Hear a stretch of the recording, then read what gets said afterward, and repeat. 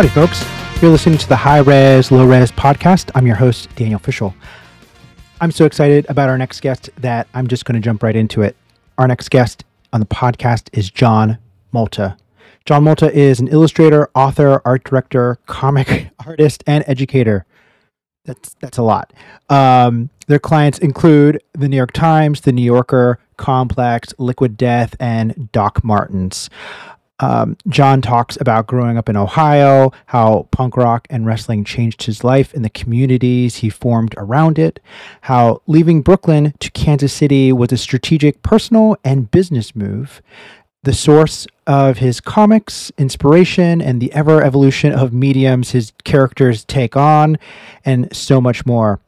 As we mentioned in the recording, I met John while in grad school, and within 5 minutes of talking with him at the Spittin' Devil, I knew we were going to be best friends. We learned so much from each other in our early journeys, in our early years as creative people, and I'm so happy to share this conversation that we had at the very late January of 2023. If you're interested, you can buy John's children's book, Intergalactic Moving Day, from the link in our show notes. If you liked our conversation, please rate, comment, and review the podcast, and be sure to subscribe to the show. If you have any questions or comments, please email me at goodbadjpg@gmail.com. That's goodbadjpg@gmail.com. Here's my conversation with John Malta.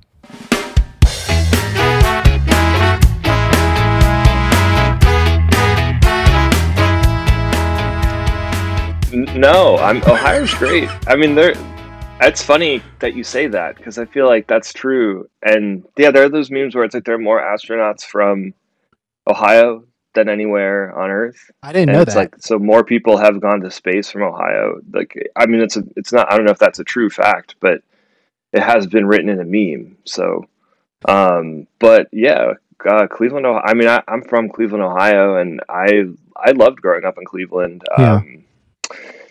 And I know, yeah, there are a lot of people dunking on it, though. That's true. Yeah.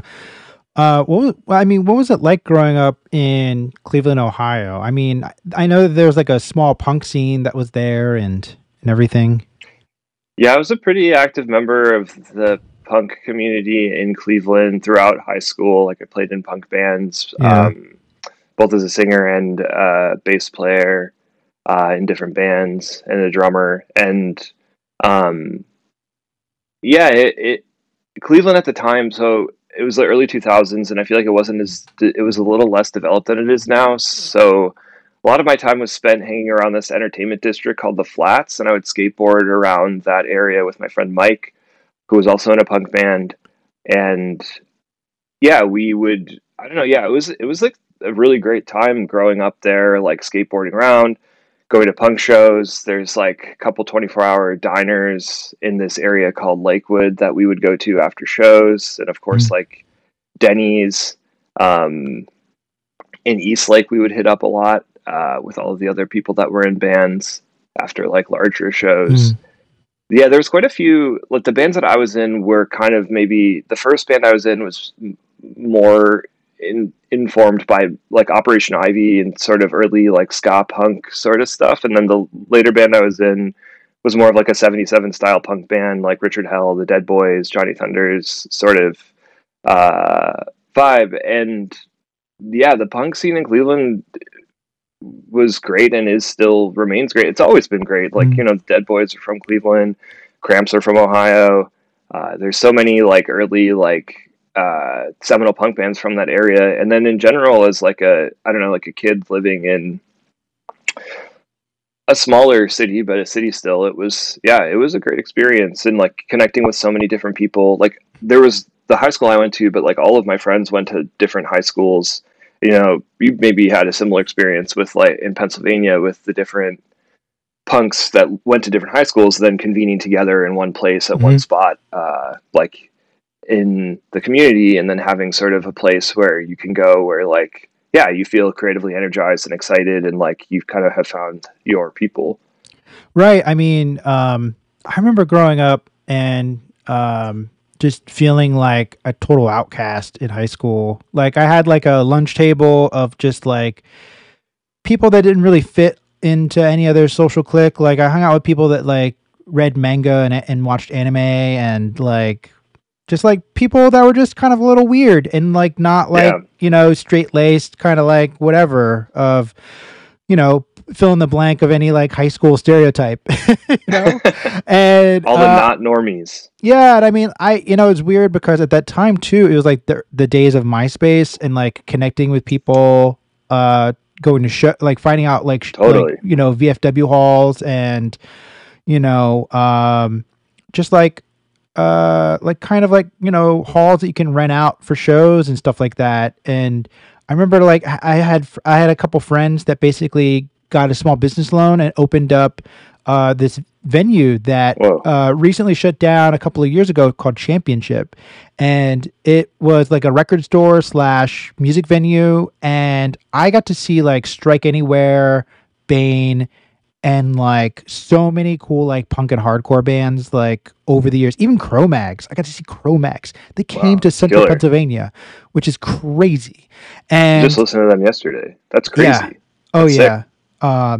Just everything about them is great. Anyway, and now like so many places that you can play shows at have been shut down because of noise complaints and this and that, and a handful of people that still believe in like keeping music alive in Central PA like have like a few venues open in like the Lancaster area of like Central PA and all that, but it's totally not the same of what it was like 25 years ago when I started going and seeing shows and everything. But I totally like am with you on the whole like really finding community, like not like in your immediate surroundings, but like totally within a community, like engulfing like an area of like other high schools and stuff with people who really like also listen to Dead Kennedys, like, totally. are like curious about veganism or something,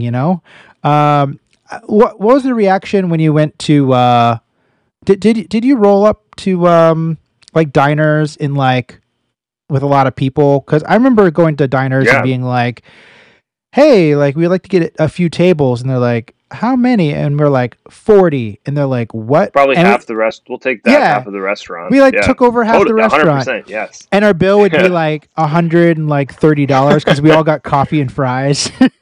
Yeah. Yes. Yeah. Yeah. Or like 8 fries off of plates that were like being sent back by other people that had left the restaurant. Totally, dude. Yeah, that's like so that is exactly an analogous experience to what we like 4 different bands would play a show somewhere. Like there's a place that we played at a lot called Pit Cleveland, and after that that was like on the west side of Cleveland, and a lot of us lived on the east side of Cleveland, and we'd all drive back to this Denny's on the east side of Cleveland and like take over half the Denny's, and it was like midnight or 1 o'clock in the morning. So like I would say the servers didn't care because not really anyone else is in the restaurants. What made you decide to go to Columbus College of Art and Design, or CCAD as it's often called? Yeah, I knew I wanted to move somewhere, but I wasn't sure where, and I had been taking a lot of trips to Columbus, Ohio, with all of my friends. We would take like skateboard trips down there because there's a lot of good skate spots around there. There's a place called the Blood Bowls that my friend Mike and I used to like. It's like this big like concrete sort of like structure that's like shaped like a V that you could like crash in on and drop in on. And so we had been going there for that, and then I went to an art camp that CCAD hosted when I was like between my junior and senior year of high school, and that experience really like informed my decision to go there for sure. Because at the time, like my parents were have always been very supportive of me as an artist, or even any of my like sort of endeavors, as like very grateful for them in regards to that, like wanting to play in punk bands or like wanting to be an illustrator, to be an artist, and to have sort of like full support of like, well, if this is the thing you want to do, take it seriously and like really do it. And so in Cleveland, I was going to like different like figure drawing nights and taking different classes at the Cleveland Art Institute, like when I was a junior and senior, like during like winter breaks or like in the summer, sometimes during the high school year too. But yeah, I went to I eventually went to CCD summer camp. I loved that experience, and then I decided to go there just because I really liked Columbus as a city. It was a new space to explore, and the school definitely like informed my work a lot. And it's funny because you mentioned MySpace earlier as part of like your punk scene, and I feel like MySpace is how I started. It is how I started to become an illustrator, also. So I moved to CCAD and went there for 4 years for undergrad, and like I feel like I learned so much about the design and illustration like uh, process in regards to like actually like, making art, but not so much the like business side of it. And I had a lot of great mentors there. And at the same time, while I was like learning the fundamentals of design and like what visual hierarchy meant, I was also on MySpace messaging all of the punk bands that I liked, saying, "Hey, I would love to like draw a poster for you. Can I draw a poster for you?" Mm-hmm. And sort of laying the foundation for what ended up being like my first like kind of like illustration and design portfolio. Yeah, Yeah, I mean, I remember just like, really similarly having a portfolio on MySpace and just yeah, messaging bands also the same and being like, here's the stuff. And it was totally normal. This was like this was like around the time when like Illustrator started to have websites, but like they were all kind of like not great. They're not like the robust websites that we see today at all. They had like click on rollovers and stuff like that. It was definitely like a time in like a microcosm of like websites and presentation and all of that. So did you have like how was your like interaction with the instructors, and like was there any like instructors in particular that were like mentors or like had a real profound impact on your experience?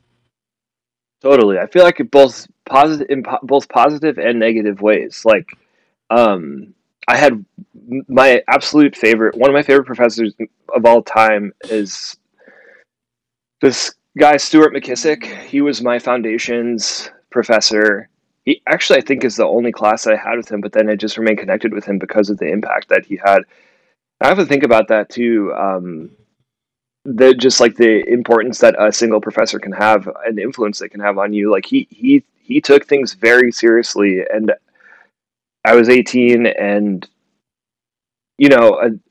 excited to be there and ready to take things seriously. And I think waiting for someone to be like, "We take this seriously. We do this. This is like come work a lot." I feel like he really helped hone my work ethic, and like that I always was drawing and like obsessively like making stuff, but I feel like just seeing the rigid sort of structure that he set in place, I really responded to it. And I remember like one of the first few weeks, every time he would lecture, I would draw in my sketchbook, and like I remember one time him taking my sketchbook and showing the class I was drawing like trash on the ground, and he was like, "This is the most beautiful trash I've ever seen drawn. Like this is like you like he's over there drawing trash while I'm lecturing. He's like, this is what everyone needs to be doing." And I was like, oh, "Okay, now I'm just gonna keep doing this now. Like I'm gonna Yep. draw a lot, get good feedback from him, and keep going." And I had so many great mentors and faculty members there, and both in the illustration and in the fine art department. But then yeah, I had some professors. I had these like two professors that like it was a co-taught class, which personally I think co-taught classes could work maybe like if like you're a collaborative team like in your professional Yeah. life. This was not a collaborative team in their professional life, and they were very like negative about my work, like said the exact opposite, kind of like told me that like no one would ever hire me to make illustrations, said a lot of negative stuff that like I don't know, like that you should, I feel like personally you should never even say to like someone that's like a sophomore in undergrad. It's like, what is the word, like what is that, how is that helpful in any possible way? um so it's like and I think like and in that like there's definitely some like I had some conflicts in regards to that with those two professors specifically, but um I feel like it came full circle because there's a dentist in Ohio that buys my paintings, and he's friends with one of them, and now that person shows my work as examples to their class, and like told the dentist to tell me that they were sorry about what had happened Wow. in regards to that. So because I was asked back to CCAD to speak, and I talked about this specifically to like a whole auditorium of like incoming freshmen, and I was like, maybe you don't always need to listen to your professors. Like a lot of the stuff they're saying, yeah, maybe like listen to that. And if like 22 people are telling you that you're drawing hands in a way that doesn't work well, maybe consider drawing some more hands. But like if one or two people are telling you this thing, maybe that's not the best advice and you don't need to listen to it. So I mean, um, I'm still haunted to this day, and probably part of the reason why I try to avoid teaching figure drawing or any kind of like 101 on like how to draw, which is like this one instructor was just like always coming around to my drawing and saying that like my hands have sausage fingers, or I'm drawing crab hands again, and I'm just like, still to this day I'm just like, anytime I'm drawing hands or something, I'm like, think about that. Yeah. oh, the back of my head is like them talking to me as I'm just Crab what. hands, sausage fingers. Yeah, Oh that's no, funny. all over again, the trauma of art school. Oh my god! But yeah, uh my experience there overall was really positive. Like, yeah. yeah, How was uh, you had Chris Payne, right? I had him because he was like the chair of the area of illustration while I was there. So I Yeah. had reviews with him. Like my like sophomore review was with him, and he was always very supportive about the work I was making. But I actually never took a class of his. Like Oh. his classes were elective classes. And I think because I was taking so many elective classes in the graphic design and fine art area,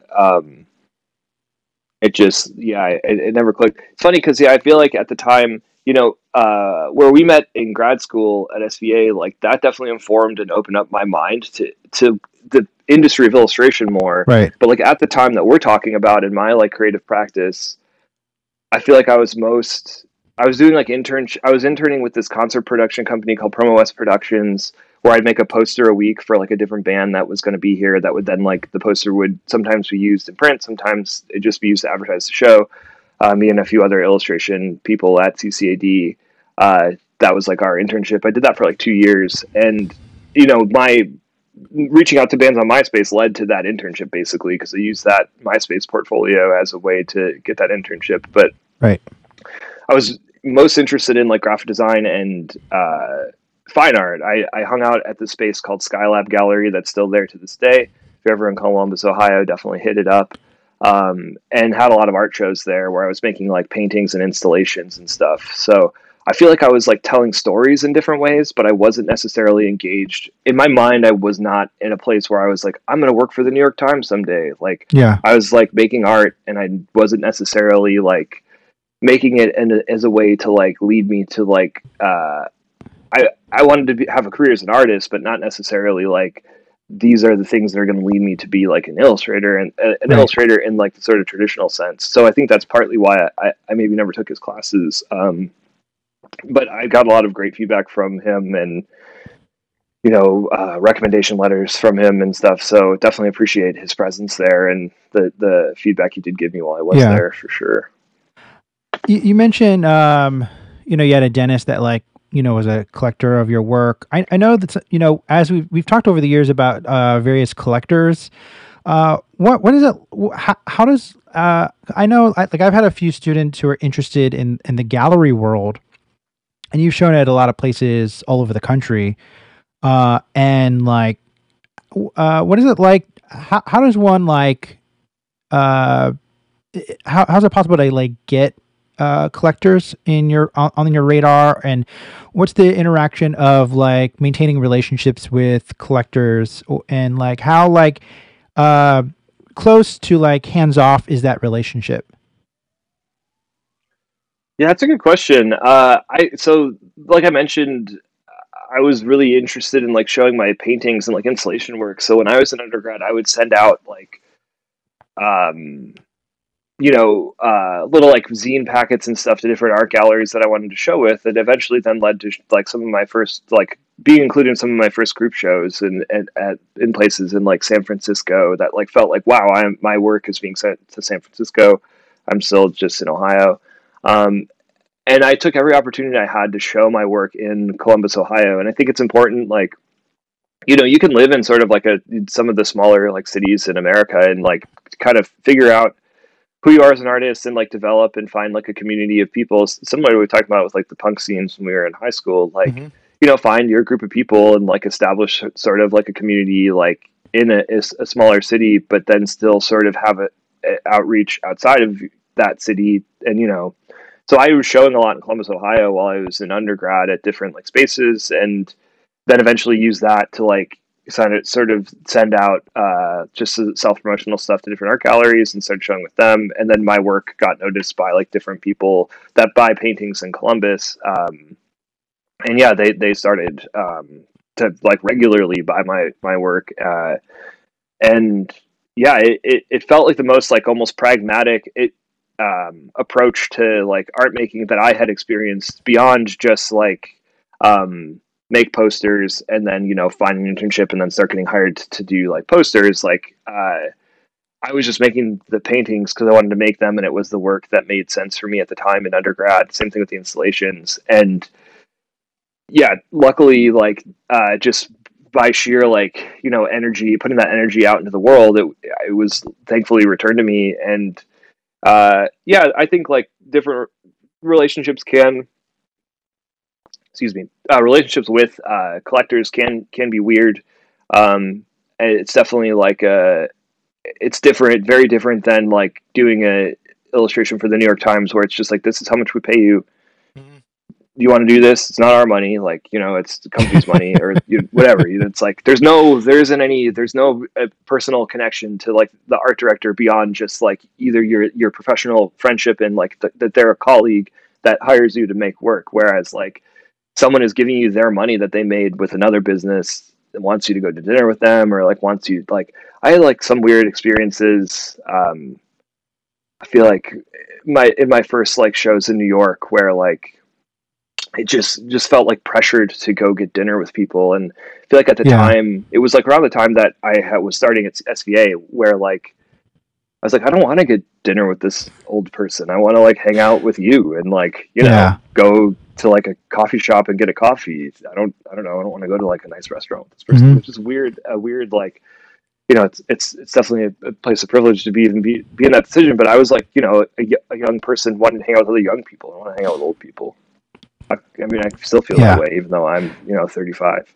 I have a friend of mine who kind of who did kind of like the opposite of what who does like kind of like one of the many things that a lot of illustrators end up doing, which is like you do illustration forever and then you decide to either continue that or you transition into like another practice. And a friend of mine went into the gallery world, and he said like an actual curator actually told him like I want to buy your stuff, but like, are you like in this, like you're gonna continue doing this, as if like I guess because of like some collectors want to really see like the perceived value that like if they buy your painting, like you're gonna continue to like be a painter or a gallery artist or something.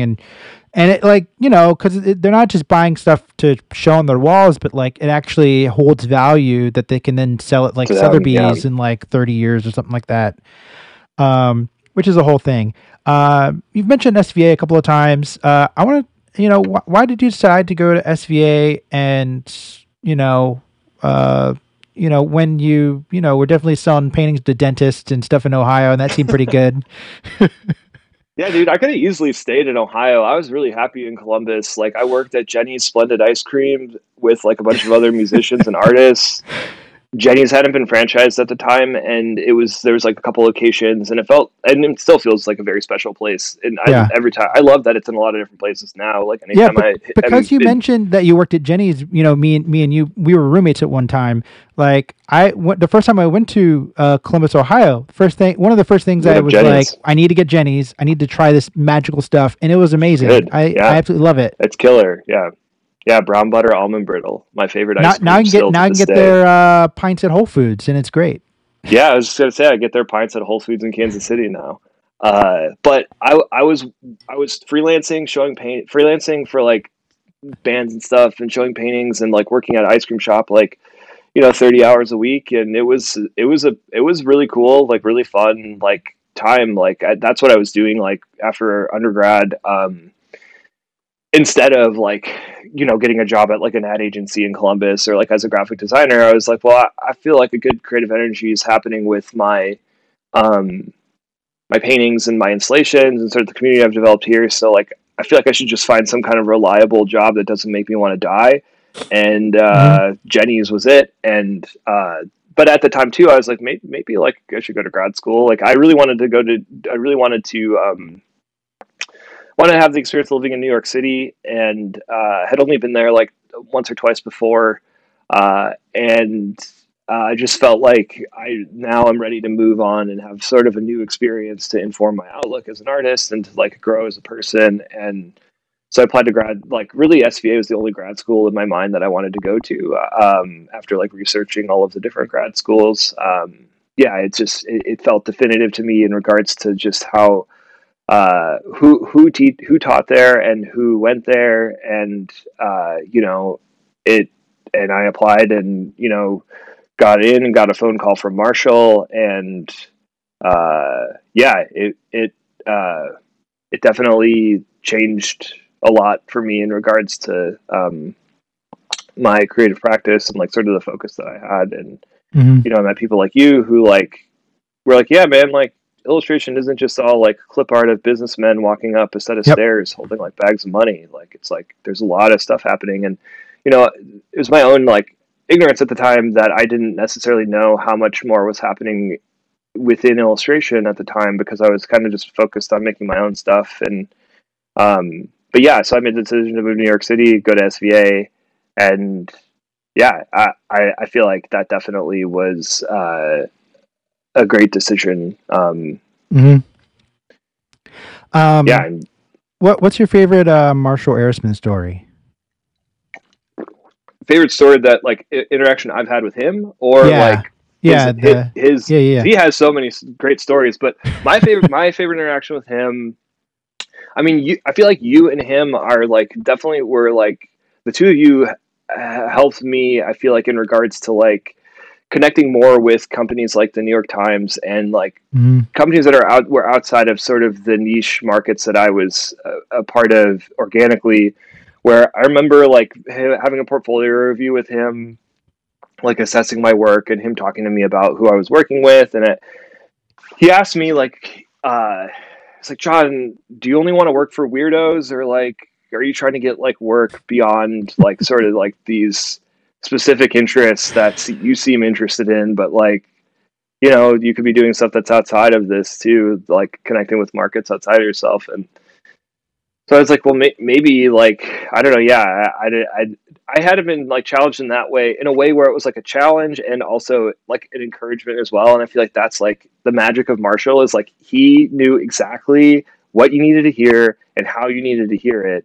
And like, yeah, that advice was incredible. Like, because and then you like people like you and Chai Birmingham Mm-hmm. and Ben Voldman and Jesus, like all of you were all of you were also active in regards to like just the process of like, yeah, this is the process of getting illustration work. We make Mm-hmm. postcards, we use agency access, we send emails, do a lot of this sort of like self promotional stuff. Basically, what I was doing on MySpace, but like with In a very actual like companies. And professional, clean cut kind of way, while still remaining yeah, having all your weirdo stuff to be packaged in a way with still like, doing that. Yeah. yeah, do you want to have weird stuff on your stuff? Like, call John Malta. Yeah. Why not? Yeah. And I don't know. Yeah. So I think like a lot of the like that sort of like process stuff was like totally invaluable to learn. But, and, definitely is what led to me working with a lot of different like companies that I wasn't necessarily working towards, but I'm happy and Mm-hmm. grateful to have like done work for sure. Would you do it again? Like grad school? Like, if, knowing everything that you know now, like, would you go again just to like get more of that nectar of like 2 more years of development time, or? Totally. Yeah. I mean, yeah, I love school and academia in general. Hmm. And yeah, at the moment, I'm considering getting an MA in English and writing because that's become a huge part of my practice as an artist. And I think, like, in regards to going back to school for illustration again, yeah, it would. I feel almost like, because I recently established a studio with the illustrator Frank Norton in Kansas Yep. City. I'm actually looking out the window at our studio right now. Frank is not there yet.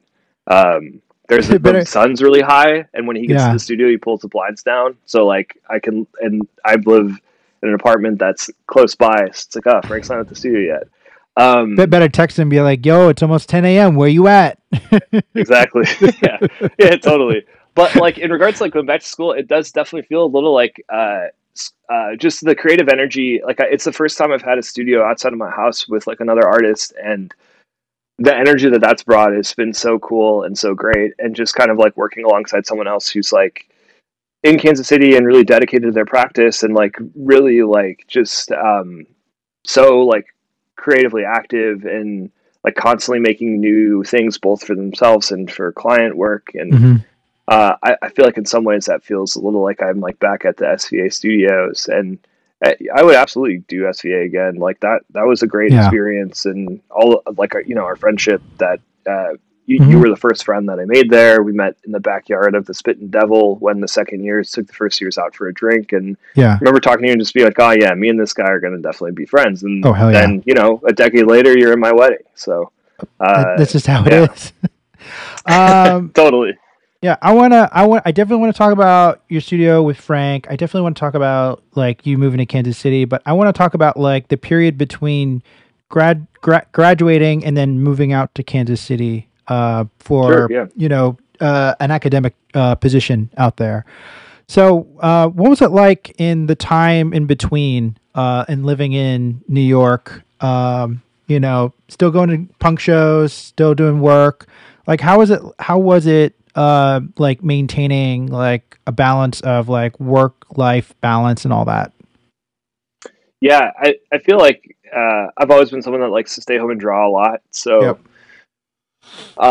at that time, uh, we were living together and like both freelancing Hmm. and making it work. And I feel like I met some other artists at that time too that had either recently moved to New York City or were moving there, like Paul Windle and Ran Renfro. And um, yeah, just kind of like meeting like a whole like other people who were also like kind of doing this together. And in talking about this, I feel like that's maybe like a thing I've repeated a couple different times. Just like sort of that community of people, I think is really Hmm. important. And one of the things that I think like was encouraging about it, I think if I was alone, like without not living with you, not establishing like these friendships that I still have to this day with like Paul and Rand, like I, I don't know. Yeah, it's interesting. Like kind of thinking about doing it in a vacuum. It'd be pretty hard to like continue to self motivate to do that. And Yeah.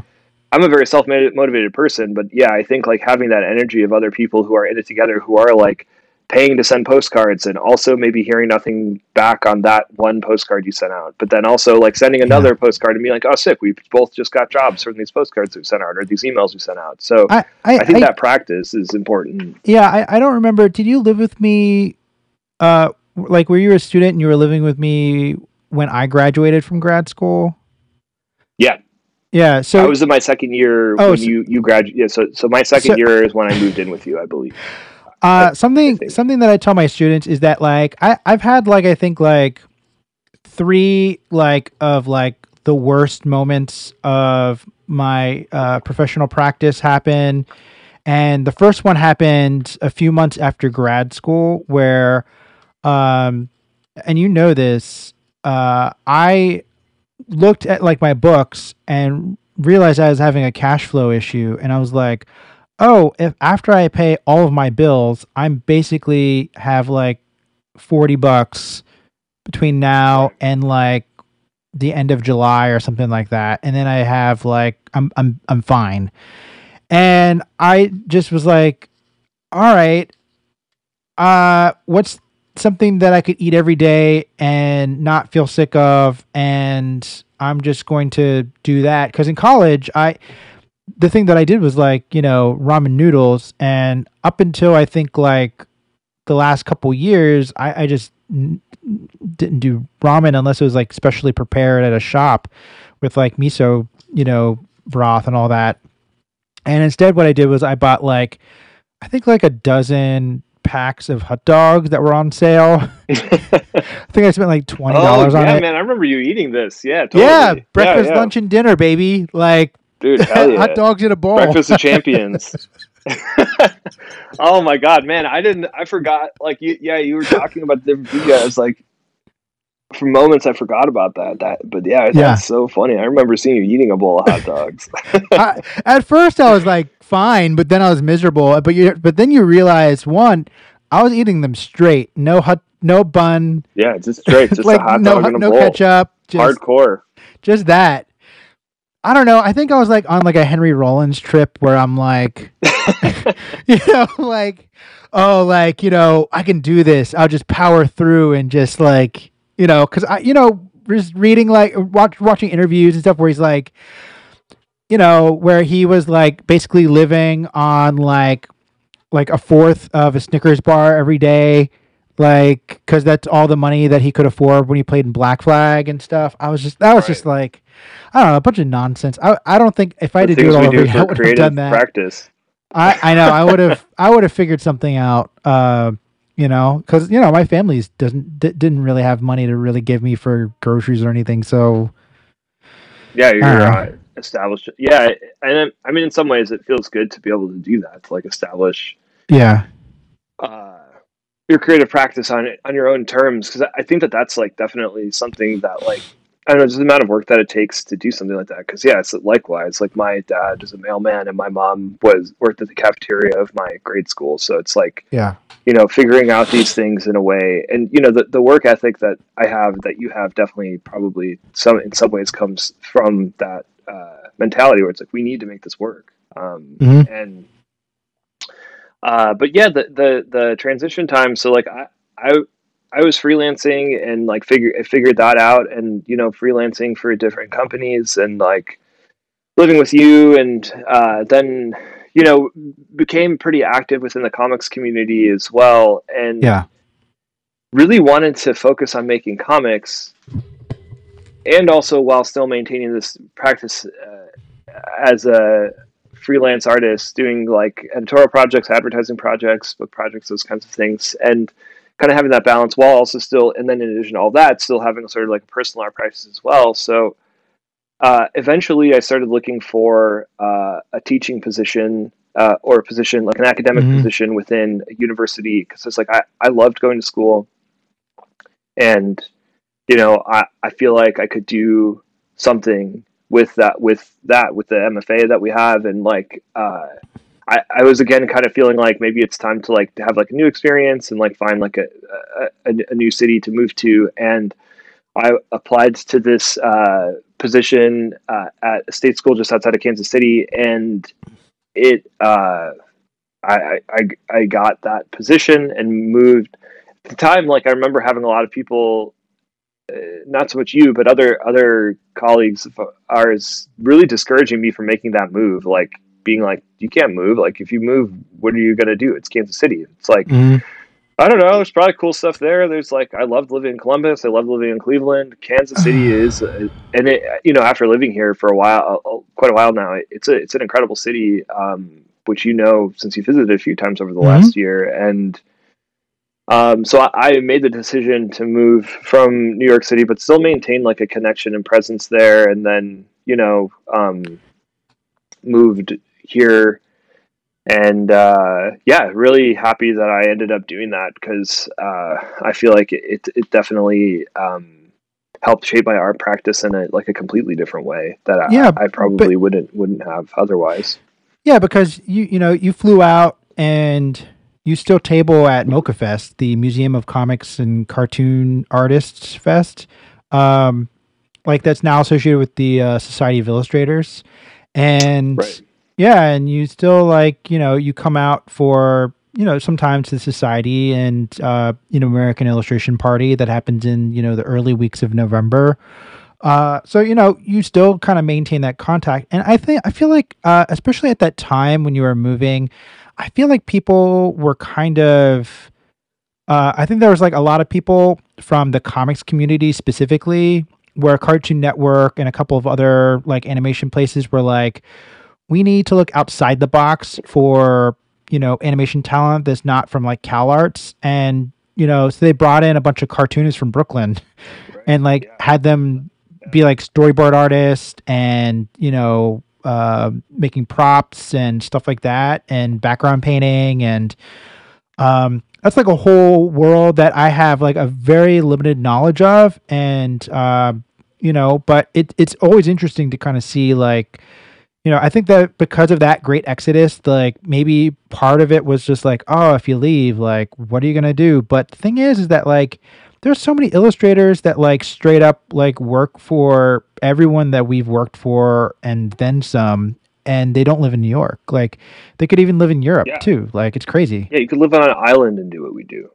Yeah, as long as you We're have on an the internet internet. connection. Yeah. Yeah. It's true. Totally. And, sort of maintaining, for me personally, too, I wanted to travel more and like, paying to live in New York City and not, and like at that time, like I was doing more shows around the country too, like in Los Angeles and kind of frequently showing there, but not having the money to fly out and afford to go to those openings Yeah. really. And because I was living in New York City, and like I was like, well, I feel like if I move somewhere like Kansas City, maybe like that would be a good like home base to then be able to like come back to New York City, like you said, like table at Comic Arts Brooklyn at the time, Brooklyn Comics and Graphics Festival, and uh, Mocha, and go out to Los Angeles for these shows I'm doing, and then I moved, and that is the next sort of like few years of my life after that. That's what I ended up doing. Mhm. Travel quite a bit still. It's a big part of my like practice as an artist, and being somewhere that's like so centered in the country, it's like pretty affordable to fly like anywhere in the Yeah. US from Kansas City.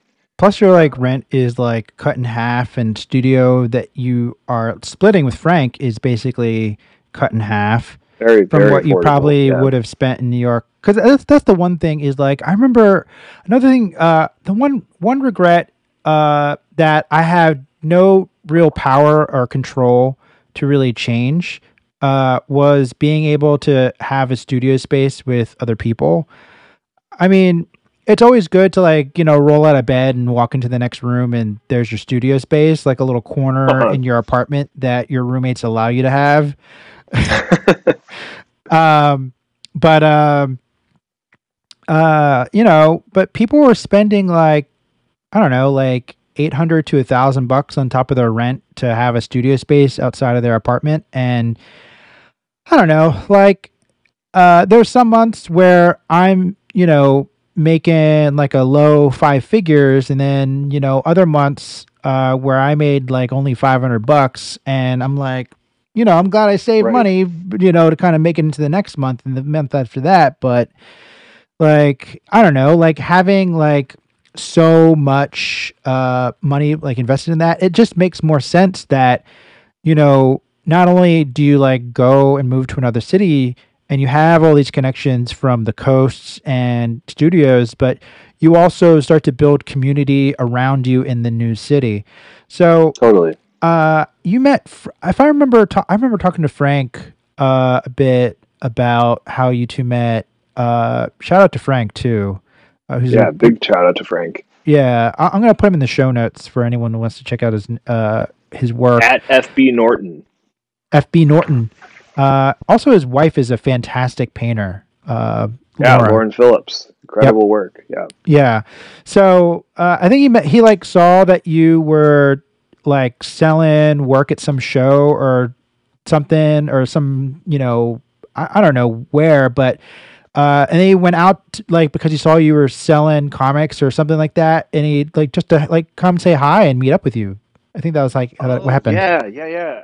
I think that was, yeah, the first time we met in person. I think was at 18th Street on 18th Street. There's like all these streets that get shut down for First Fridays in Kansas City, where you can like sell your like just like set up a table wherever and like sell your work. And my little brother Juice Man was visiting, and he and I had set up a table with our friends Grant and Emily, Cheatin' Snakes, and we the four of us had a table there, and Frank came and like said what's up, and we were like online friends for a little while. And I remember like when during COVID, I was in New York City for like the COVID year, basically, and uh, I made pint glasses, and I remember I'm put on a note to Frank uh, because he bought a pint glass. Like, let's hang next year. Feels like I've been friends with Frank for like I Mhm. don't know a decade, but realistically, we've been like real life friends for only a couple of years, and um, yeah. And the next year we hung out and haven't looked back. Yeah. It's been great, yeah, having a studio with someone that's like really like creatively energized and dedicated. And like you're mentioning, like studio prices in Kansas City are like shockingly like affordable. Yeah. Um, like my half of the rent at our studio is like $230. Like it's, it's One could yeah, dream it's of that in New York City. crazy. Yeah, and it's a substantial space. Like we have it set up kind of like a storefront and with like display cabinets and stuff. And yeah, it's definitely like uh, one of my favorite parts of Kansas City for sure is our studio. Right. Just living here and yeah, man. How did you end up meeting Grant, aka Cheatin' Skates? Cheating Snakes. He and I were again just online friends. I feel like most of my friends are that way, where it's like we're friends Starts online and then online. eventually, hopefully, it Yeah. manifests in reality in some way. And yeah, I'd say similarly back actually when I was like moving to for the position, Grant and I were online friends, and then just linked up back then, and yeah, just kind of like I feel like another kind of like when we first met too. I feel like both meeting you and meeting Grant and meeting Frank, like I feel like each time it's like, oh, dude, yeah, Mm-hmm. this is the dude. We're gonna be like great friends, and yeah, Grant and I feel like maybe the first physical hangout was at Kansas City ZeneCon a lot of years ago. He bought me a Mm-hmm. burrito, and we started calling each other the Burrito Brothers, and you know,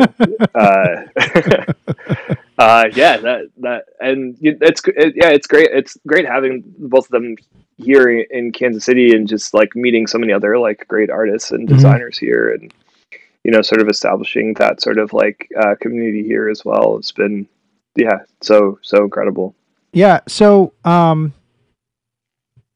like, I really want to talk up Kansas City because I feel like it's basically a very like Kansas City, Missouri, specifically the Missouri side, is very underrated, even though it's in a state that has politicians that kind of suck. You know? Oh, 100%, yeah, for Yeah. sure. That definitely, if that's your reason for not liking Kansas City or Missouri, then I'm 100% with you on that. But Yeah. um, But like, when I was there, I feel like the food, very comparable to all the things that I got in Brooklyn. Like even like I yeah, found man, like killer food culture here.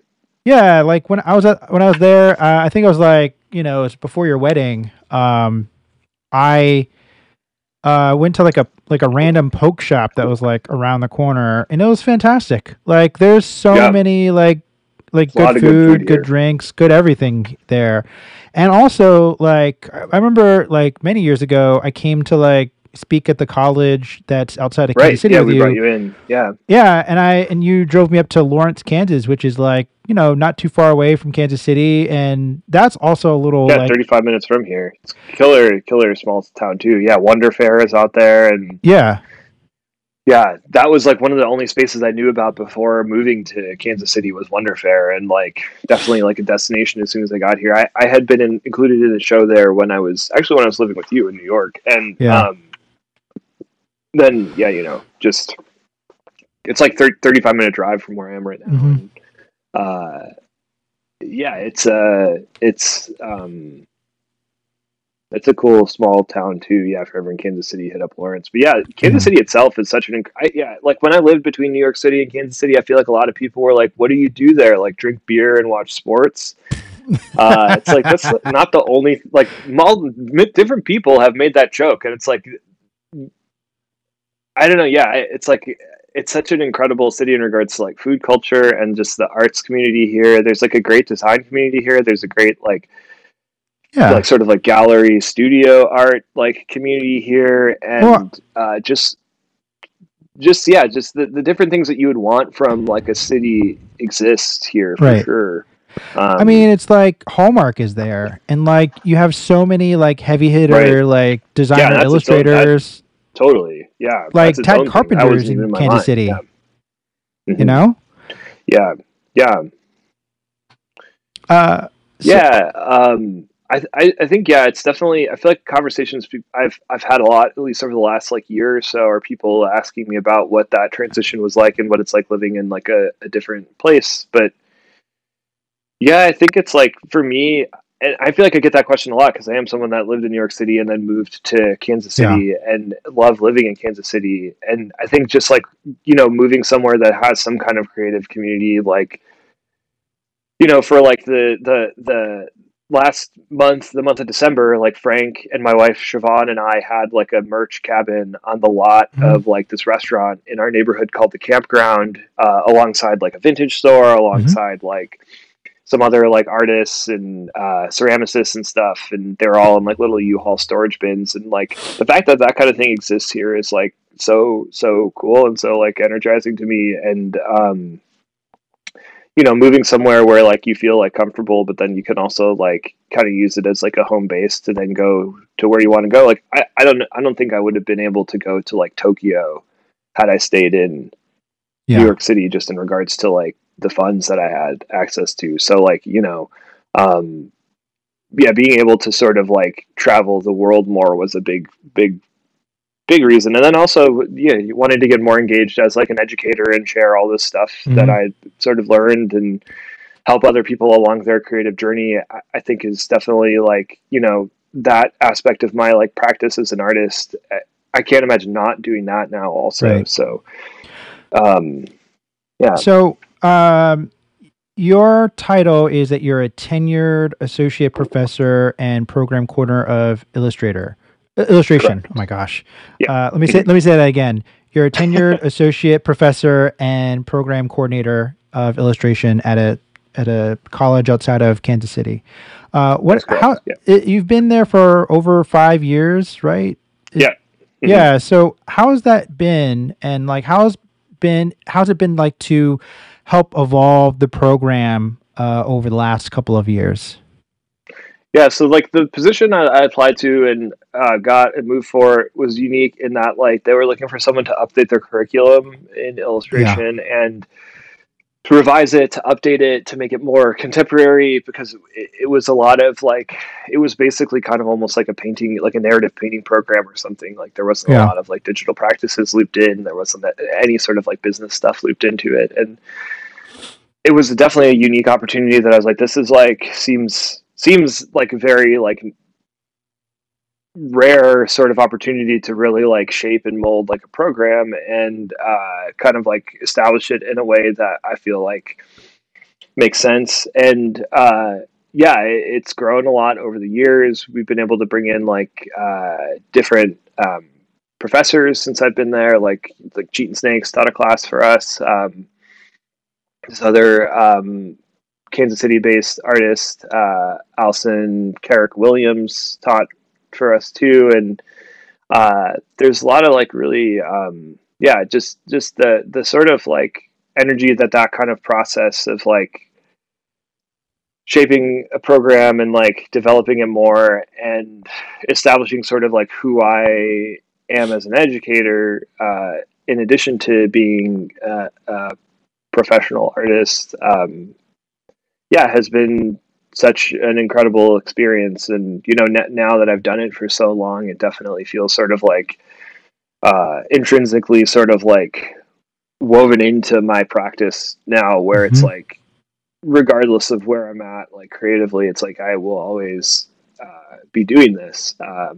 Yeah, because like I don't know, it's like it's a similar sort of thing with like being a part of like a punk community or something where it's like you have this information that you want to share with other people that are excited about this thing that you're also excited about, and being in a position where you have this knowledge that you can share, I feel like is an important thing to do if you're able to do that and facilitate that. So it's been really cool, just sort of like facilitating the space for students who are excited about illustration and like kind of establishing their own creative practice in different ways. And now having done it for so long, seeing different like artists like graduated and doing really well, it's like an incredible Mm-hmm.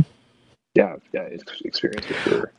You've developed a couple of classes there. One of them is like an online course, the history of comics. Are there any other classes that you developed that you really enjoyed creating and that have just kind of really blossomed?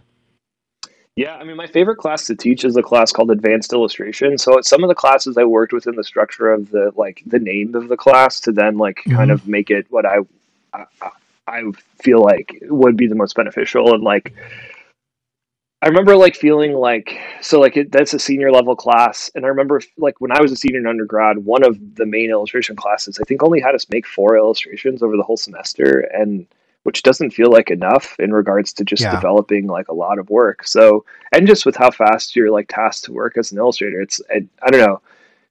So that class, like I rewrote to where like we have a huge group critique of like 15 to 20 students every Tuesday, and they all have to have a final illustration by that Tuesday, and like we have like a one-on-one sketch critique on Thursday, and sort of that back and forth where it's like over like 16 weeks, they make 16 to 20 illustrations, and we look at the progress from like it's a 2-part class in the fall and the spring, and like so it's like 32 illustrations total over like 32 weeks, sometimes more, sometimes less, depending on different projects people do. But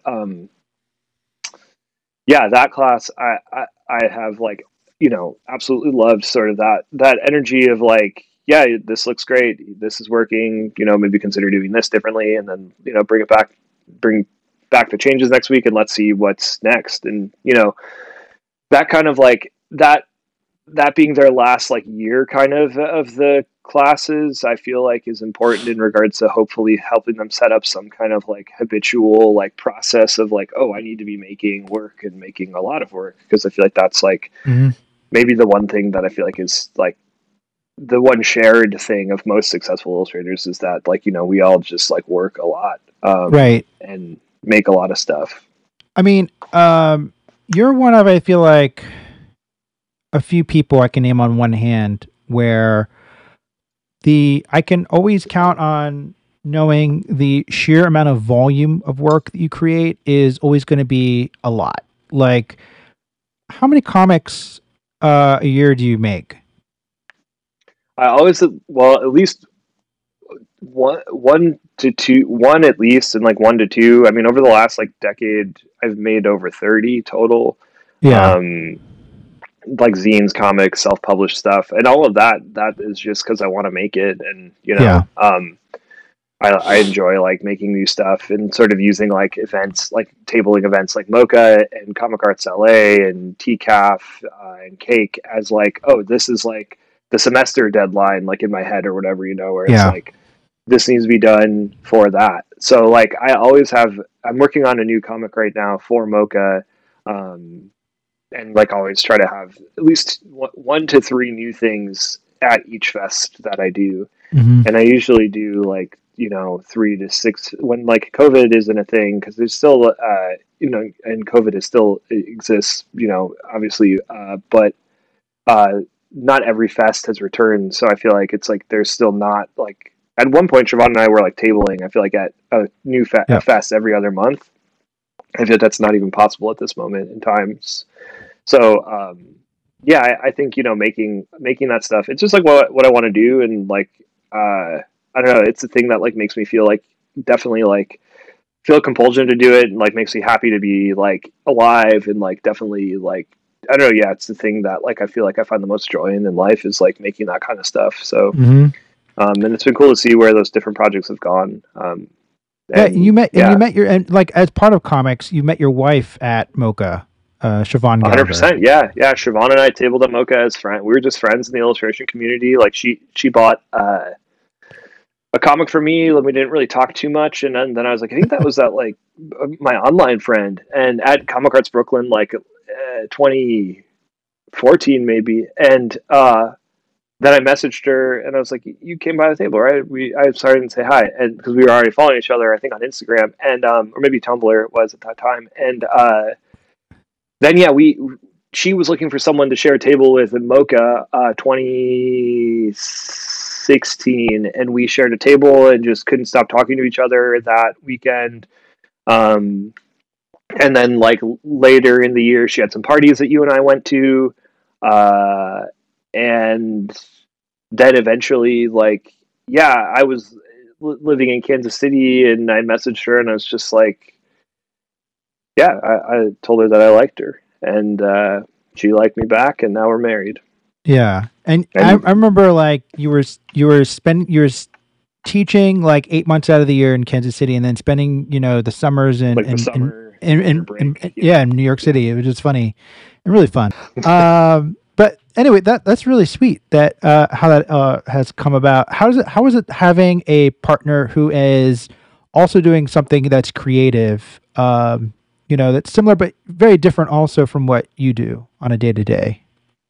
Also very energizing. Yeah, like Siobhan was Yeah. so dedicated to her practice as an artist. Like I don't know, she was always drawing. Like I feel like I draw a lot and make a lot of work, but like Siobhan spends so much is just so dedicated to her work as an artist and like so like inspiring and energizing and like I think just like cool to see that manifest and see her sort of like make different stuff since we've been together and like make different book projects happen and yeah, I really love it. We end most of our days drawing together on the couch and like watching different TV shows, movies, and stuff. And yeah, it's really really cool way to like spend the last like 3 or 4 hours of every day where like yeah, we're both just on our iPads working either on like Mhm. you know client projects or personal projects and like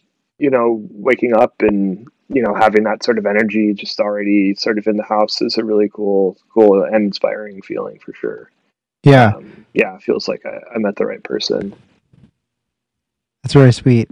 Another thing, a part of your relationship and just creative connection is that you both created and curated Zigzag Art Book Fair, which is really fun. Can you talk a little bit about that and how that came to be? Yeah, totally.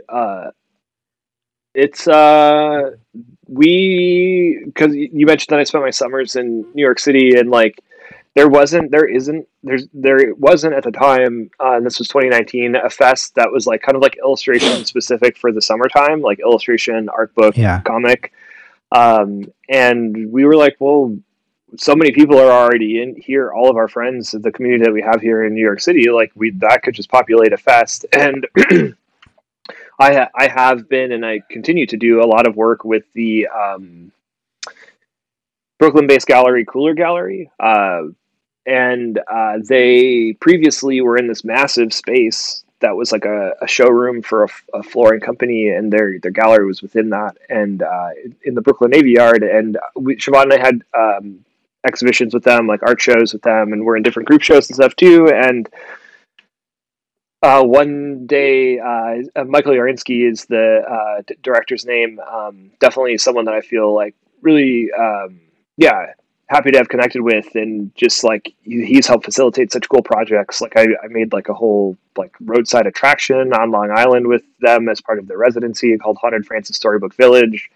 And then one point he mentioned like, hey, if you guys want to put together some kind of proposal for like a book fair in the summertime, like or like whenever, let me know. And Mhm. so we put that together and like kind of like made a list of who we'd want to table at it, and then put together the first iteration of it, which was called Six Head Summer in 2019, and it featured a lot of different people from the like comic art and sort of like illustration art and slash illustration like product like community.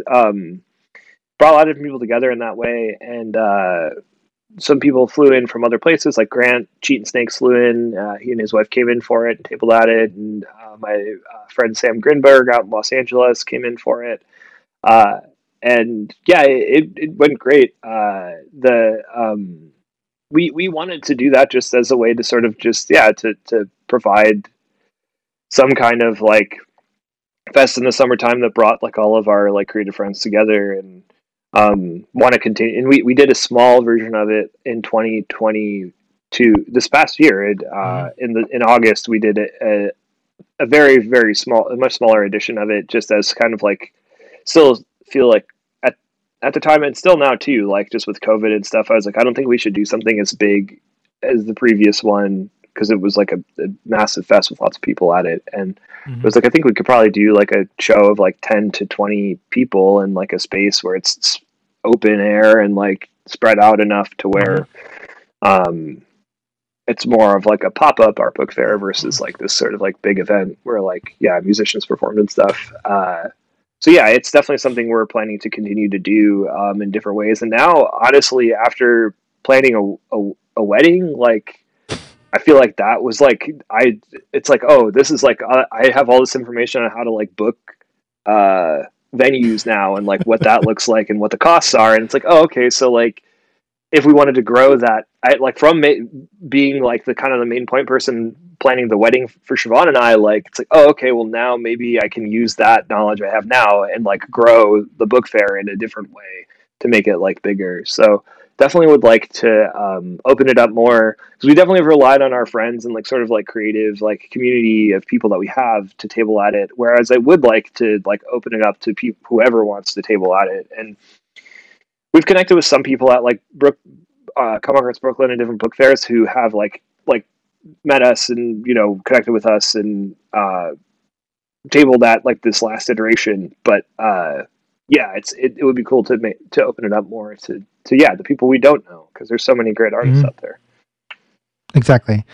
I know that a book that I think came out last year or fairly recently is your kids' book, Intergalactic Moving Day. Like, what was the process of working, getting a publisher to take it on, and the process of like working on it and developing that?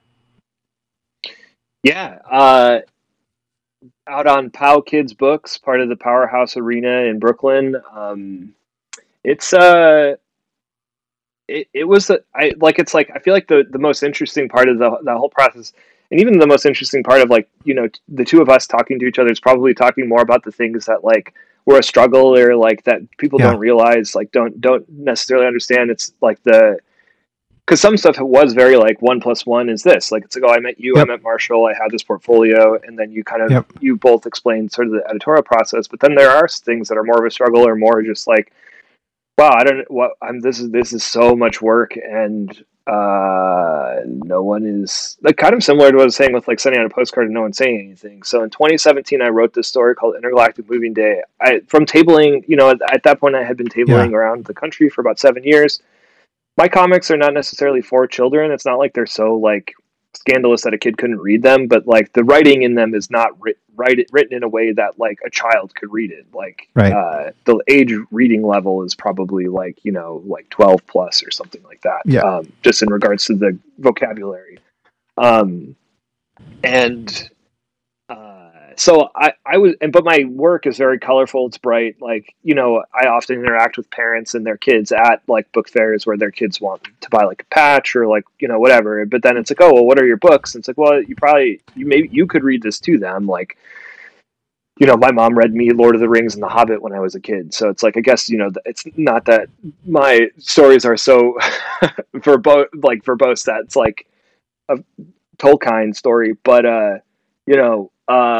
I was like, I feel like I should write a story for kids, like, because that was such a big part of my childhood, like growing up, is getting stories read to me and like reading kids' books. And kind of setting out and sort of having the knowledge of like, Siobhan worked in the book publishing industry for so many years, and sort of having that inside insight into like what the process is into like pitching a book and like making a book.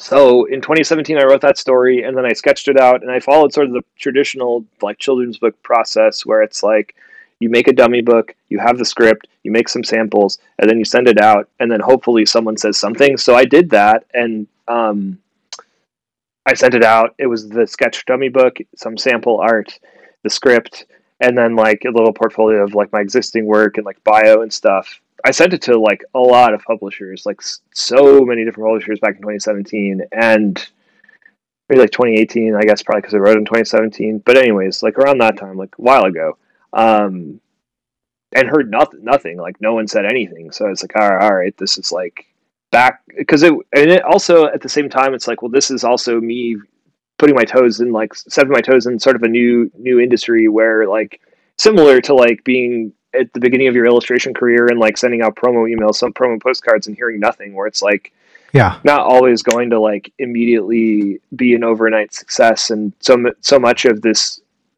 life as an artist is about the small victories and not necessarily about like some big break. And that is the thing that Marshall repeated constantly to all of us. And like, is definitely something that I agree with. And like, I did that, and like I was like, okay, I didn't really hear anything about it, so I should like kind of like just like sit on it for a little bit. And then like COVID happened in 2020, and I was like, like we're not going anywhere. I feel like I actually have some extra time to make even more work. So like maybe I'm just gonna like make this entire thing and then send it out.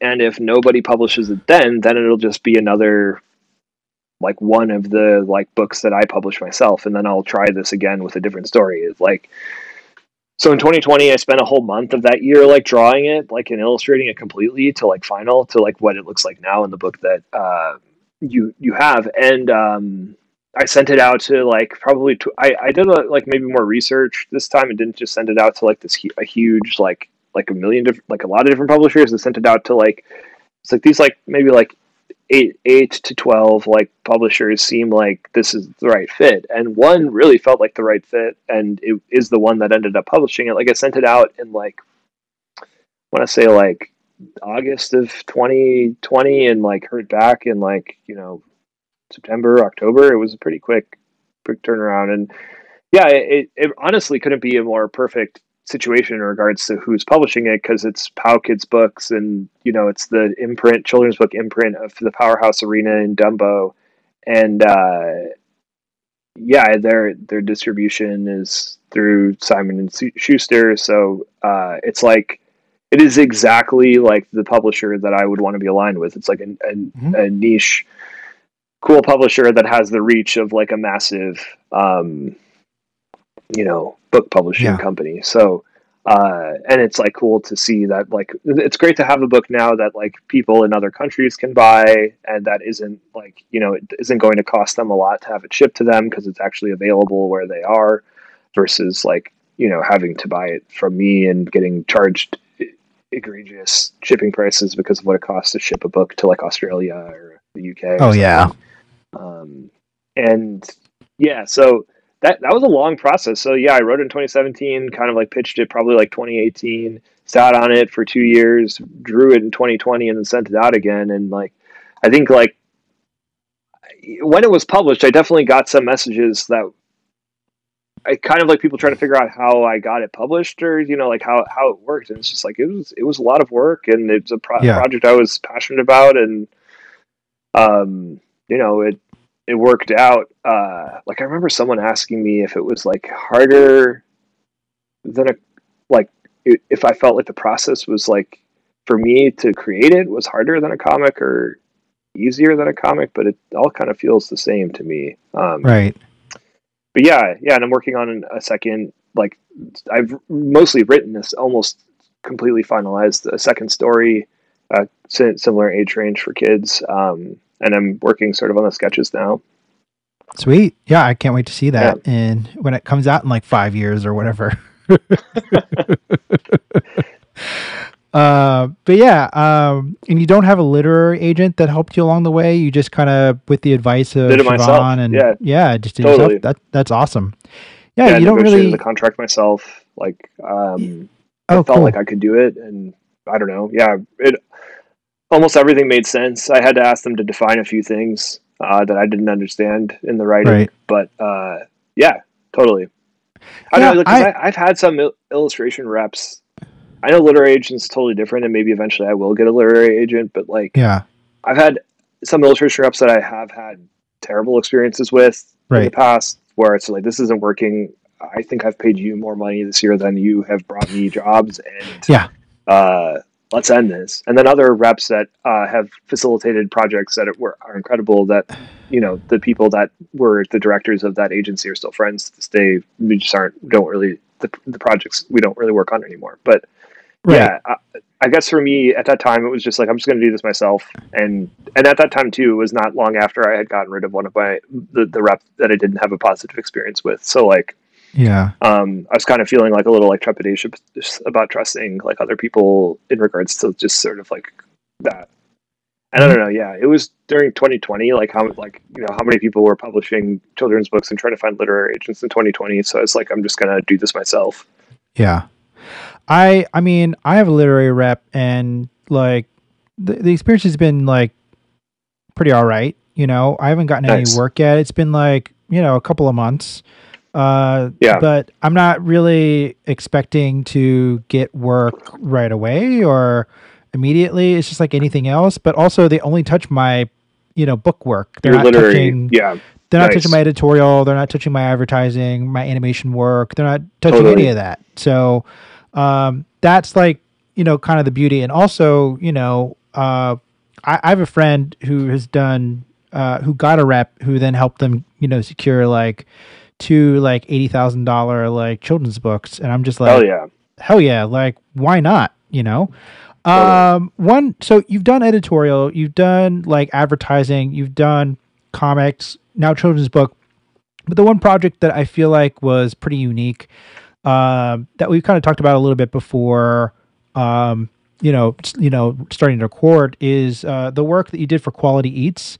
Can you talk about all of the work that you've done for them, what Quality Eats is, and all the things kind of involved with that? Totally. Yeah. Quality Eats is like a killer restaurant, steakhouse in Greenwich Village, also on the Upper East Side now too. Drop in for a patty melt. Their patty melt is killer. So are their Yeah. cocktails. They have a Cracker Jack Old Fashioned that comes with a Cracker Jack toy. But yeah, it's such a killer restaurant. Like great, like like I love like restaurants like that that are like, they have like sort of like serious like stakes, but then also like there's like a party element to it in some way. And like back in 2015, I was hired by this ad agency called Reunion in Brooklyn to provide a big flash sheet of drawings that were laser etched into the bar of Quality Eats. And still they're on the wooden bar there today. And then years, I then just remained in contact with like some of the people that actually like worked at the restaurant, and like um would go anytime Siobhan and I visit New York, we'd go back and like eat there. And like one of the last times we were in New York last year, like in no, we were there for Mocha, excuse Yep. me, in 2022. And yeah, the two, we went there, and like I kind of like linked back up with them, and they brought me back to paint their dining cabin. The mural's still there. I like kind of, it was fun. It's an interesting, unique project in regards to just like taking the flash sheet that I originally made for them in 2015, and then like 7 years later, kind of interpreting the drawings they did, and then adding new drawings to them, and then taking those out on the streets of Greenwich Mm-hmm. Village and like drawing them all over the dining cabin over like 3 days. Um, and yeah, it's been really fun working on different stuff with them, where it feels like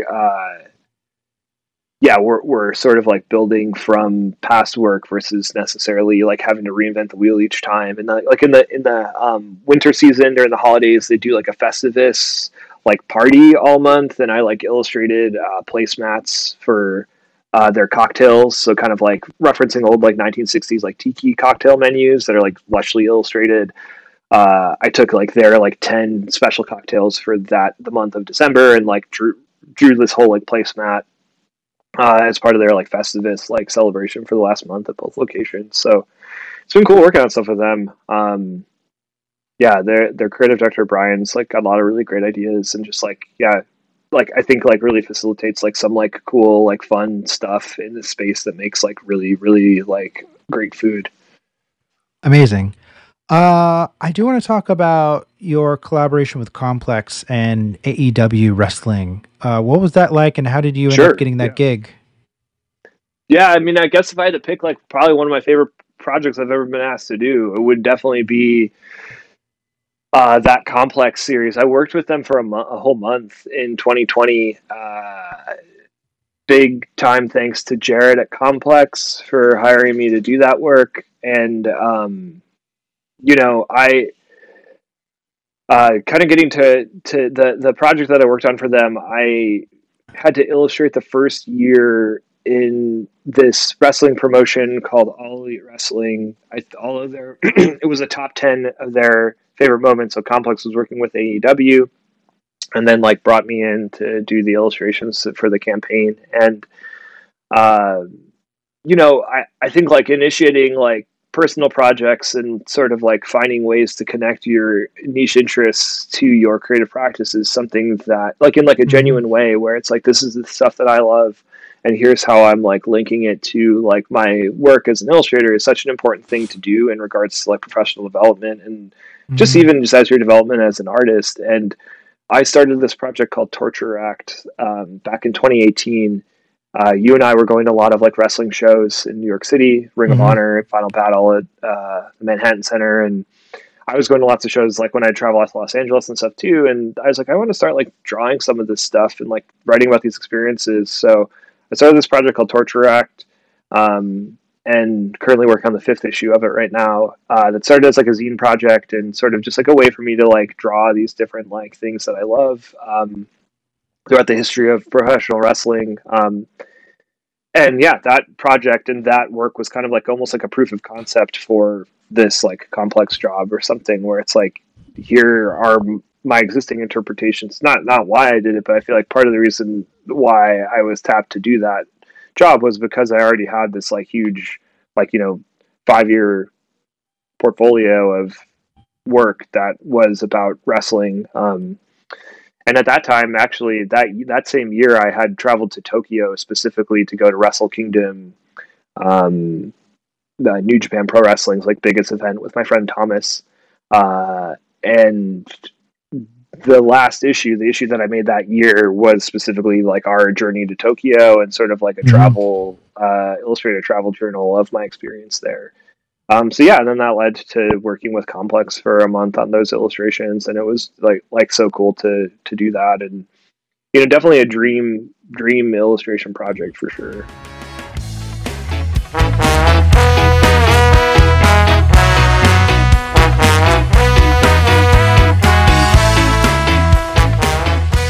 It's really funny how like the things that we absolutely love and the things that we're obsessed with, we end up like putting that into our work, because a lot of your work really is steeped in nostalgia and things that you like love and you're passionate about. That's like not about like referencing like old art pieces or something. It's like, you like wrestling a lot. What was some of your first memories of wrestling growing up in Ohio?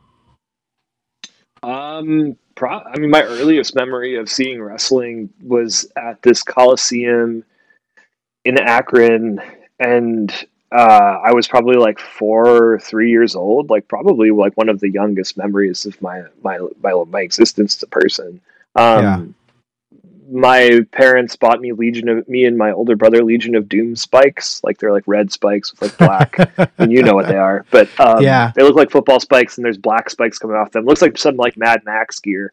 Um, but yeah, we sat in the stands. We watched Legion of Doom, wearing our Legion of Doom spikes, and watched The Undertaker. And all of the early WWF wrestlers, like, that I was for, so it was like the early 90s.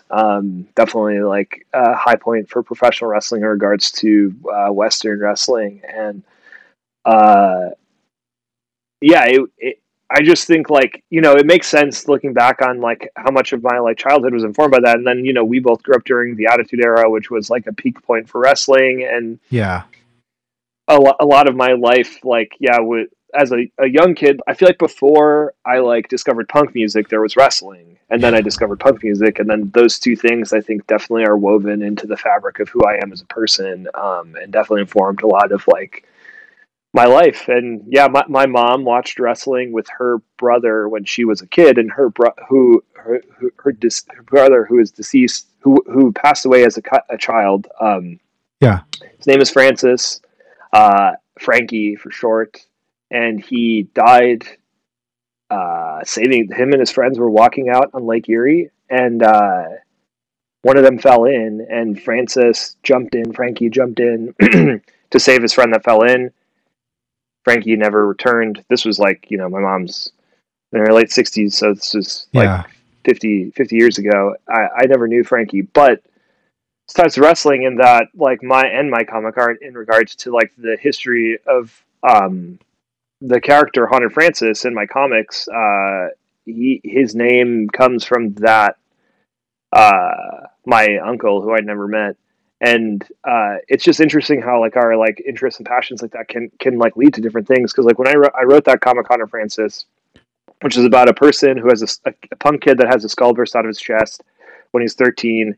It ruins his life in every way. Can't hold relationships, can't hold a job. But then he meets a wrestling promoter who's like, "You would be an attraction. You should come wrestle." And so then he wrestles and establishes his identity as a professional wrestler, and like, it becomes a success and finds his place in the world.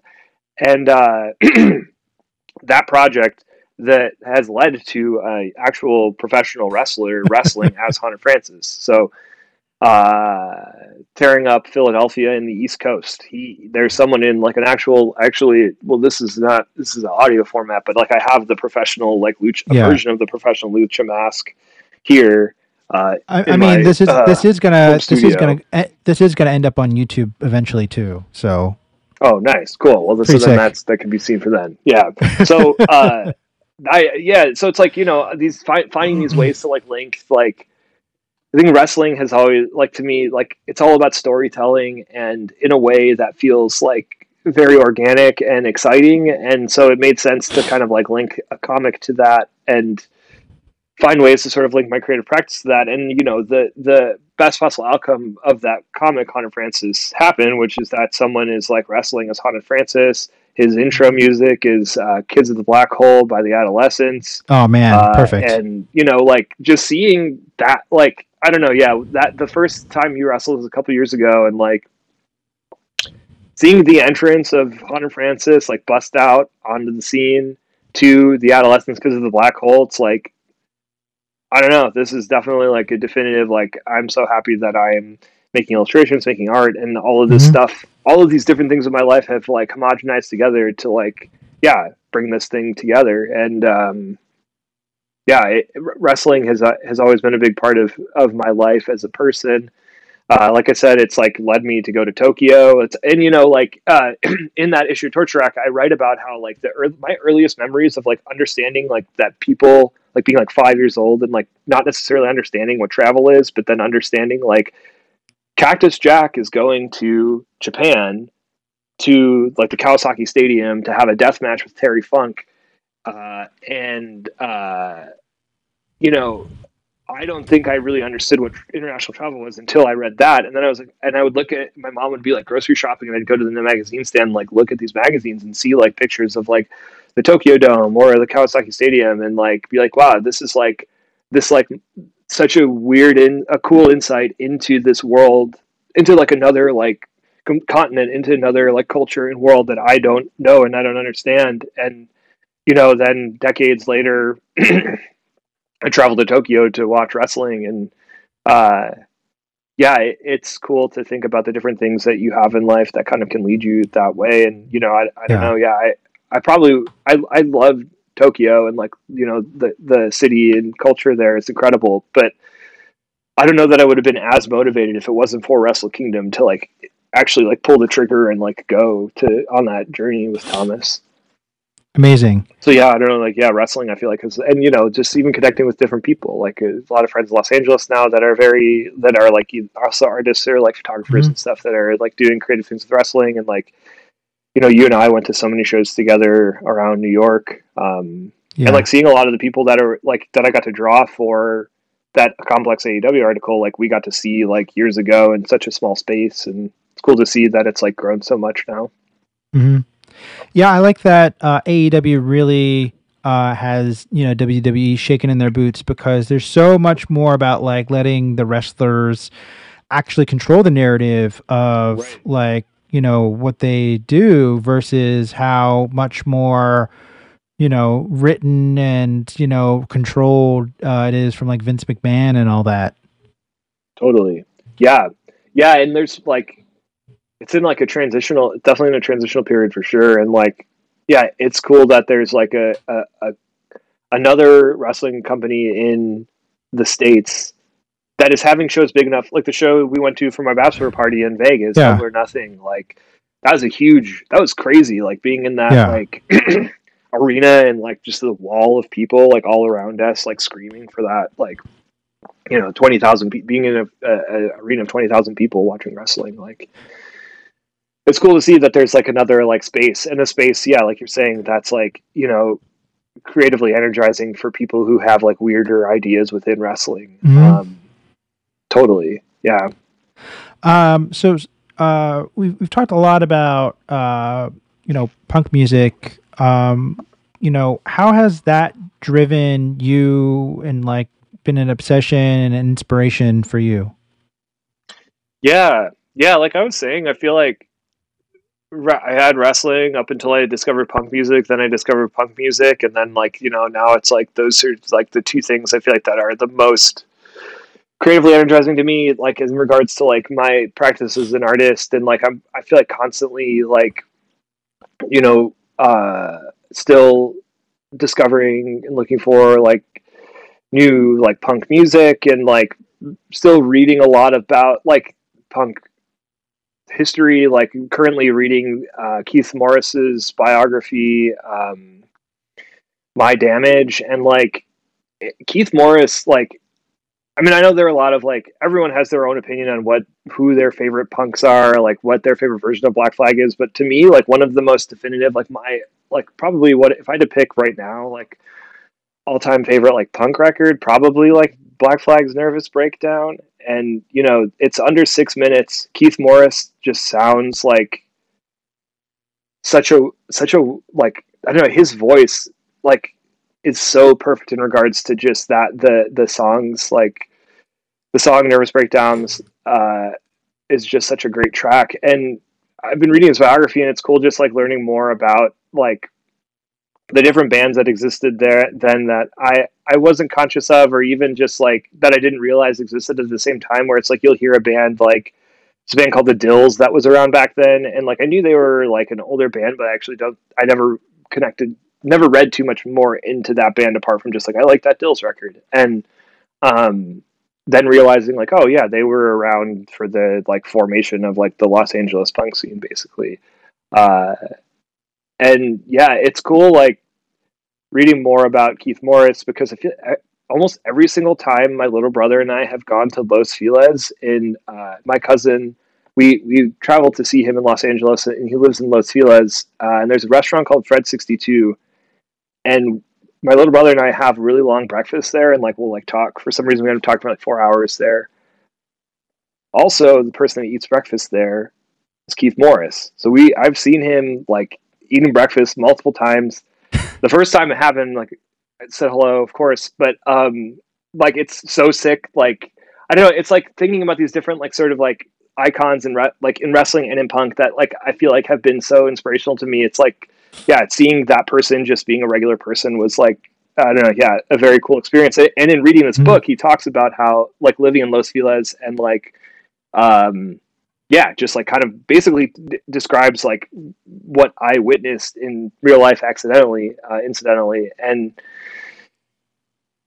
yeah, man, like I think like the energy that punk music sort of like has imbued my life with is something that like will never go away. And I don't know, for me in my creative practice, I think finding the things that you're genuinely interested in and researching them and like treating them in a way that Right. like someone who's in it, like some like art historian whose like job is to like research like brutalist architecture, like Mm-hmm. taking this as seriously as that, where it's like this is like research in regards to just like this thing I'm obsessed with in regards to either like, you know, Japanese professional wrestling, like Los Angeles punk music, and kind of like obsessively reading about those Mm-hmm. things and like finding more and more information about that stuff. It's like been very valuable to my like process artistically, and then just like, you know, Right. from as like a hobby slash interest is like, yeah, definitely something I really enjoy doing. I mean, so the 2006 film American Hardcore, which Oh yeah. documents 1980 to 1986,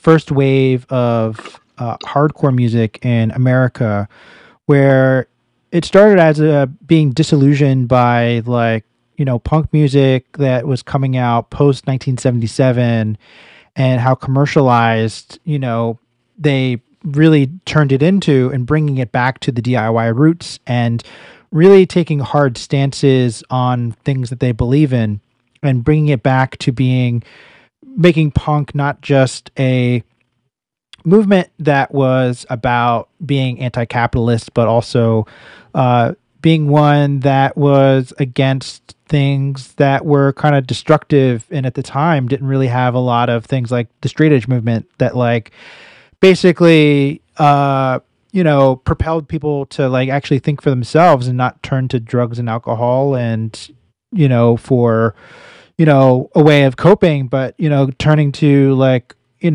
aggressive fast music and community as a way of helping to cope yourself through everything. And that documentary not only told me about like New York and DC hardcore and LA, but also about a whole Midwest and southern hardcore that came out, like I think like Husker Du and Dirty Rotten Imbeciles, or uh, DRI, as they're Oh called, yeah. Yeah. and I think even I think Millions of Dead Cops are an LA band. I could be wrong, or maybe they're from Texas, but um, there's just like a whole slew that I was like, I don't know anything. I just know that these bands exist, and I always thought they were either from DC, New York, or LA. Yeah, And like it's three really spots. cool to Totally. really know so much. Even like Reno, Nevada, they came. The 7 Seconds is from Reno, Nevada, and that's Yeah, like awesome. one of my favorite punk bands ever is from Cleveland, Ohio. Yeah. Nine Shocks Terror. Oh Their yeah, of album course.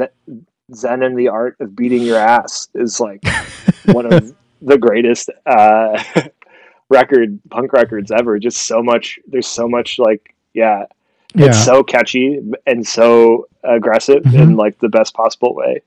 Yeah, Uh, but I think that like that era of hardcore punk really is a time capsule of like the history of politics at that moment. Like a lot of like anti-Reagan stuff, True. Yeah. Yeah. but That's very true. Yeah. definitely like there's a lot of music in there that is super like inspirational in a way, on a very like you know easy to understand and reachable kind of like ideal. Like I Yeah. I feel mean, like even just like, I didn't oh, get go through ahead. like senior year of high school and like the first 4 years of undergrad if I didn't, discover Black Flag. And, you know, Totally. it's all coming back Yeah. around to Black Flag, but, 100%, dude. Yeah. I mean, like, how relatable are the lyrics of Nervous Breakdown? I'm about to have a nervous breakdown. My head really yeah, hurts. If I don't yeah. find a way out of here, I'm going to go berserk. Or even It's like like the Rise best. Above. Like Rise Yeah, Above, man. also great, man. Like, Yeah. Like, I don't know. Yeah, I definitely agree. I feel like a lot of that, like, yeah. early punk, But yeah, kind of like, yeah, bringing it back to like what I was talking about finding community and people you Hmm. understand, or like things that you feel like kind of like understand you in a way where it's like this like Hmm. art piece that's existed for years before you were even born. Like, that record came out a Right. decade before we were born, and like, but then here we're finding it like, like decades, like 20, 30, 40 years later, and Right. like it's like, yeah, it's still so relatable, and yeah, so killer. So when you were growing up, you played outdoor hockey, right? No, actually, hockey. So I, like most '90s kids, loved the Mighty Ducks, Yep. and that was like, wow, why wasn't my childhood? Why Yeah. wasn't I rolling around with like Emilio Estevez quacking? I mean, So I had like rollerblades and I played outdoor hockey, but then I just didn't. And then when I found out that as an adult you're playing outdoor hockey with a bunch of dads, like yeah, man, that's yeah, like I help awesome. run a hockey club in Kansas City, and I'm like, I have this gigantic glass of like electrolytes right now because we play like these really long, like 2.5 hour games where like we had a game last night, late last night, and um, yeah, like it's we play at this outdoor court, uh, and it's like street hockey on feet. But there's like rinks for it. I played in New York too, like down sort of on the Lower East Side financial district, and like, yeah, I started playing like 5 or 6 years ago, just because it was the thing I always wanted to do, and I wanted to find a way to like exercise more. But I don't like going to like gyms. Like I do Hmm. yoga almost every single day, but like uh, as like sort of a way, yeah, just to like stretch out, exercise, and wanted to find a way to like exercise a little bit more. Mostly just because of like health related stuff, and like as I was told, like I should like kind of like find a way to like get a little bit more like physical and like actively engaged. And like I played sports a lot when I was like a little kid, and Hmm. like I played like basketball and baseball and stuff, and like never hockey. I played hockey in my like driveway or whatever, but never in a league. And a good friend of mine here, Marco, who's a colleague of mine at the university, actually founded a club here, and I help him run it now. And yeah, we play like 2 to 3 games a week for about 3 hours straight, and it's so much running and so taxing, but like such a fun like, yeah, it's like it just feels like it does not feel like I'm running the amount that I run out on that court, but Right. yeah, it's a great way to like stay active and like I don't know, yeah, it's like yeah, it's fun to like kind of break up the day in some way like that, where it's like I'm not sitting at a desk anymore. Right. Uh, Another thing too is that you watch. I mean, when you and I are hanging out in New York, we're usually either seeing a movie or we're going out to eat somewhere that looks really cool, or we're seeing wrestling. How many movies did you watch in last year? Dude, yeah, right. I think I know you asked me a specific question, but because we're talking, I feel like one of my favorite experiences in a movie theater was with you when we went to see Yeah. Midsommar, Oh my and like god. the face explosion scene, and both of us just like screaming, like Yeah. like just like kind of having a reaction, like holy shit, like what, Yeah, we like saw like that movie, and we also saw the same director, Hereditary, Hereditary, and yeah, that movie just going freaked in me with out like too. no expectations, like what is this going to be, and like Yeah, I haven't even seen a trailer uh for it before that, and I was like, "What? What right, the hell?" same. Yeah. Yeah. I remember like because Hereditary, the first one was like it's just like this horror movie has some buzz. Let's go see it. Because a lot of times you and I, when uh, we were both in New York, especially in the summertime, if we didn't have the illustration stuff we had to do that was like pressing, like you and I would go see like a matinee show at Yeah. like the Williamsburg cinema. Such a great experience. And yeah, sometimes we'd see crazy horror movies. And yeah, I watched like over 400 movies last year. Like I Whoa. always have movies on when I'm drawing, uh, and yeah, it's become a fun sort of way to like listen to and watch new narratives, and like kind of sort of figure out new ways to sort of inform my work. I've always been into movies, but I feel like over the last like 3 or 4 years, um, yeah, I feel like I've gotten like I don't know. Yeah, I guess my whole life I've really been into movies, but I wasn't watching 400 movies a year. It's just become like a part of my like because I have like an old like Sony like not a flat screen, like the pre-flat Right. screen, just like old TV on my Right. desk in me and Frank's studio, and we'll have on some like I don't know. Yeah, I've been watching a lot of like Dario Argento's movies, and this guy Mario Bava. He's like an Italian director that I really love. I actually got to do some. I got brought on to do some like merch for this company called Rough Cut Fan Club that does like their like tagline is movie shirts for punks.